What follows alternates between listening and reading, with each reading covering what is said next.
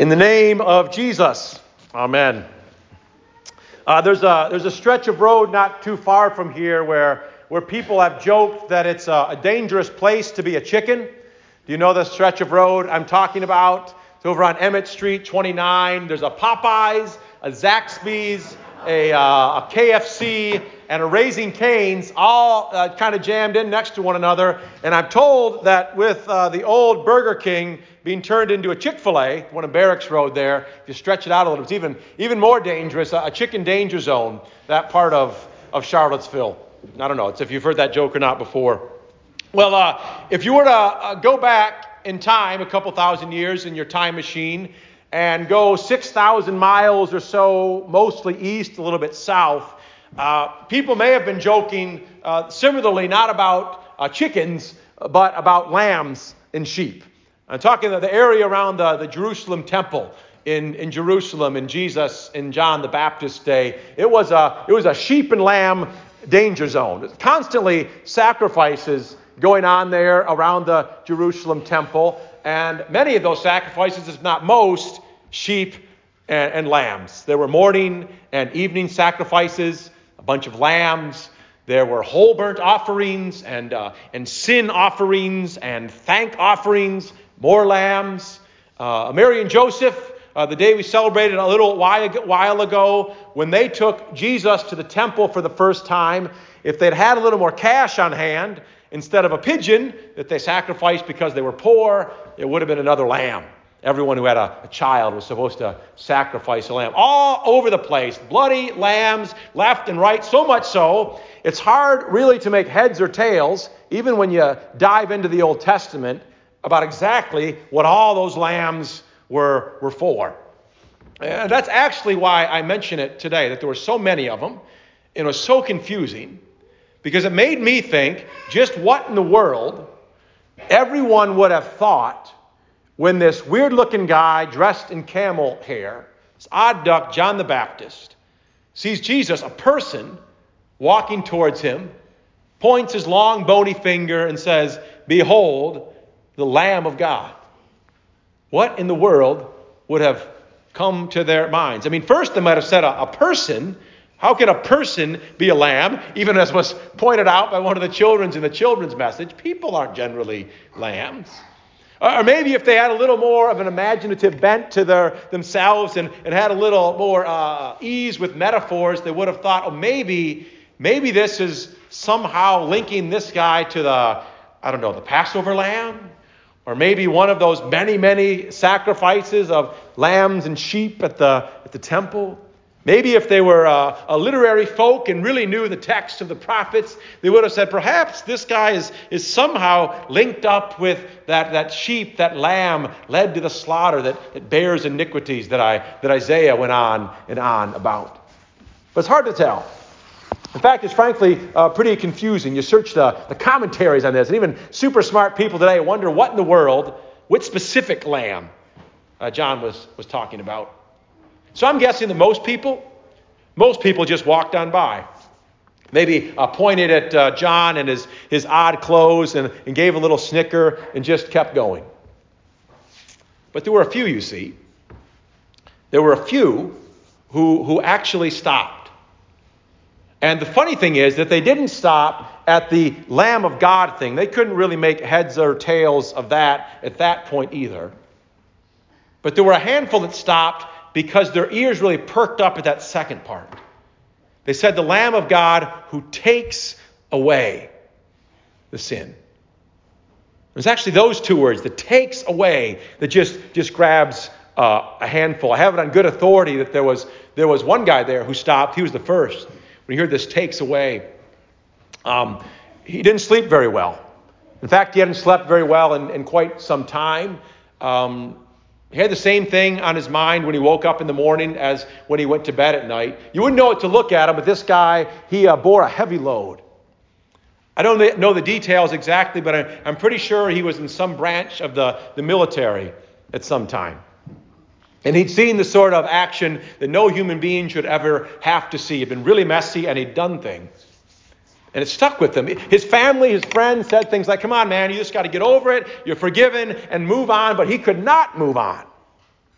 And so when he heard this guy with the bony finger and odd clothes say, "Behold the Lamb who takes away," he said, wouldn't that be spectacular? Wouldn't it be if it could just be taken away? All that stuff I think about constantly, if that sin, that past sin, whatever, could be taken away. There was another person who stopped. I'm guessing she's about 50-something. And that take away, the same words really grabbed onto her. You see, she'd made some mistakes in her marriage. It had been like 20 years that she'd made these mistakes. Her husband said he'd forgiven her and kind of moved on. But ever since then, for like 20 years, this black cloud, this tension just hung over their relationship. Maybe you know what that kind of thing is like, that a black cloud, a tension from something that happened before just hangs over it. And she heard take away and says, how many times have I prayed that would just be taken away, the fruits, the symptoms, the stench of that sin, forgiven, fine, but just be taken away. So she stopped. Her husband stopped too, a little bit of a different reason. He'd been walking a few steps ahead of her. That's what he usually did. That was kind of an aspect of this tension between them. He stopped, you see, some time ago, in order to deal with the cloudy marriage and some other stuff, he had taken up drinking. And it had become a problem. Now, thanks be to God, he'd managed to quit hitting the bottle. Gone to some meetings and things of that sort. But what he hadn't quit doing was wanting to drink. In fact, it was a constant struggle. And he woke up every single morning saying, I know I'm not really drinking now. I'm sober for the most part. But what would it be like to not want to drink? What would it be like to have that messed up desire, that sin, to just be taken away finally? So he stopped to see what this guy was pointing at. There's a bunch more that stopped too. There's a bunch of guys that usually kind of hung together at the look, the Lamb of God who takes away bit. These ones, different from those other ones I mentioned, they were pretty cool with themselves. This was a group of people who once upon the time, their own fault in many cases, all sorts of circumstances around it, they had fallen hard and really, really blown it and had gotten caught. But praise the Lord, maybe with the help of some chaplain, they had experienced the grace and the forgiveness of Jesus, and they were ready to move on. But the problem with these guys is that everyone else was not ready to move on. You see, their crimes were part of the public record. They'd served their time. Their sins were forever viewable, though still, on the court website to anyone with a computer. So sins never really taken away from the databases or from their job and apartment applications. Take away the sin? Oh, wouldn't that be spectacular? You can see why these guys stopped. Look beyond the funny clothes and the odd Lamb of God lingo. Is it really possible for my sin, for the scarlet letter I still wear, for the I know what you did looks, to really be taken away? Behold the Lamb of God who takes away the sin of the world. Like I said, most people just kept on walking, but there were a handful who stopped at that. In fact, maybe it was you who stopped, and I who stopped. That's actually the purpose of all those little stories, those little scenarios I made up, because I didn't really have to make them up, because I know they are actually you and they are actually me. With guilty consciences and clouded relationships and various addictions and scarlet letters. All the results, all the lingering stench of sins. God, just take it away. And I didn't even pause to make up a person or persons to stand in for those of us who still suffer the results of sins committed against us. People who bear the scars and the wounds and the bruises of neglect and abuse. Stuff they never did at all, who they just wish, dear God, please take away all that stuff that still infests my heart and my mind and all my relationships. Behold the Lamb of God who takes away. You may have heard of those words. We sing them a whole bunch of times in the liturgy just about every week. In the Agnus Dei, they've done that for 1,500 years, been singing it. You may have heard those words, take away, and you've thought of them in various different ways, as I have. The take away as in God, you forgive sins, which he does. Thank you. That they're atoned for, which he does. Praise the Lord. Answers for all those sins. Pays the price for all those sins. But for whatever reason, this week, in turning to those words which are so common, it was takes away. A word which literally means lift up and remove. And that's a different level of it, isn't it? It's a different level than just forgive. We know all that stuff, but would that the Lord would just take away.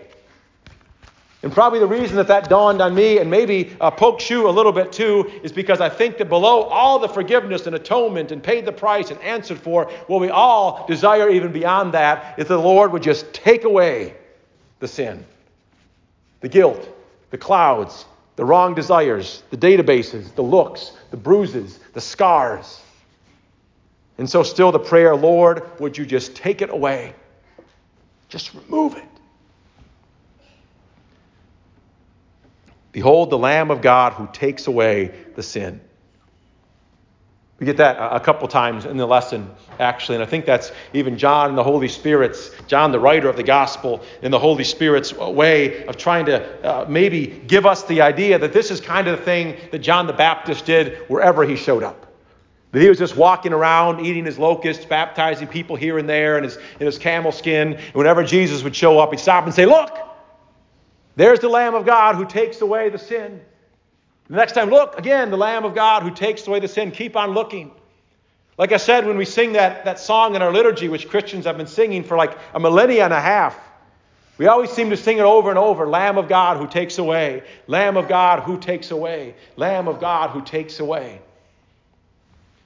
And I wonder if there's not something in that John the Baptist pointing over and over in the way we sing the Lamb of God take away over and over.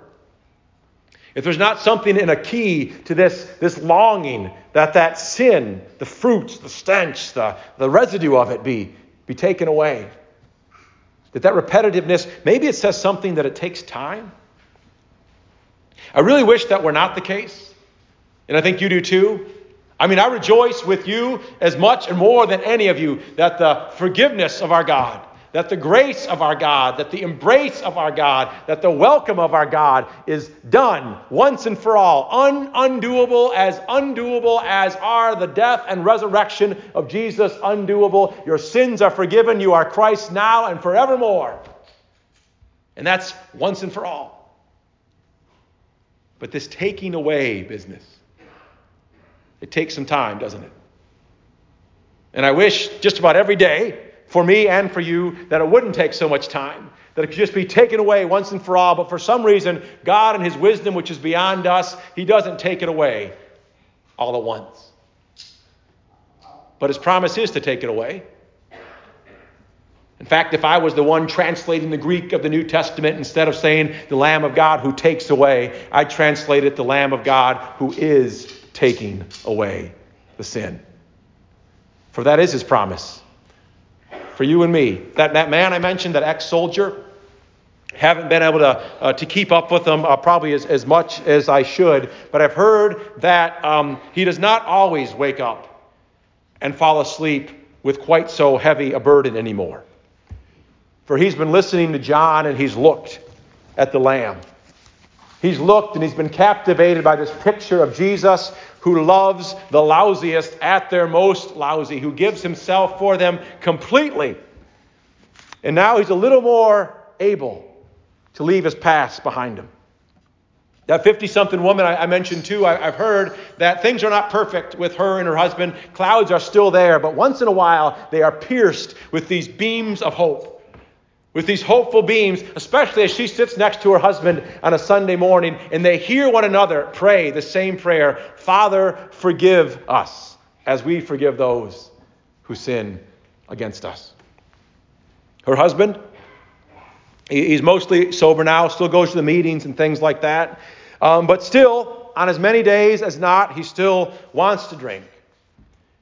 But looking at the Lamb, he sees forgiveness for every fall off the wagon and a great strength for every day. The meetings he goes to, he is comfortable with identifying as, "Hi, I'm John, and I'm an alcoholic." But what joy it gives him to show up at a place like this on a Sunday morning and to sing, knowing that here he is known as nothing but a friend of the Lamb.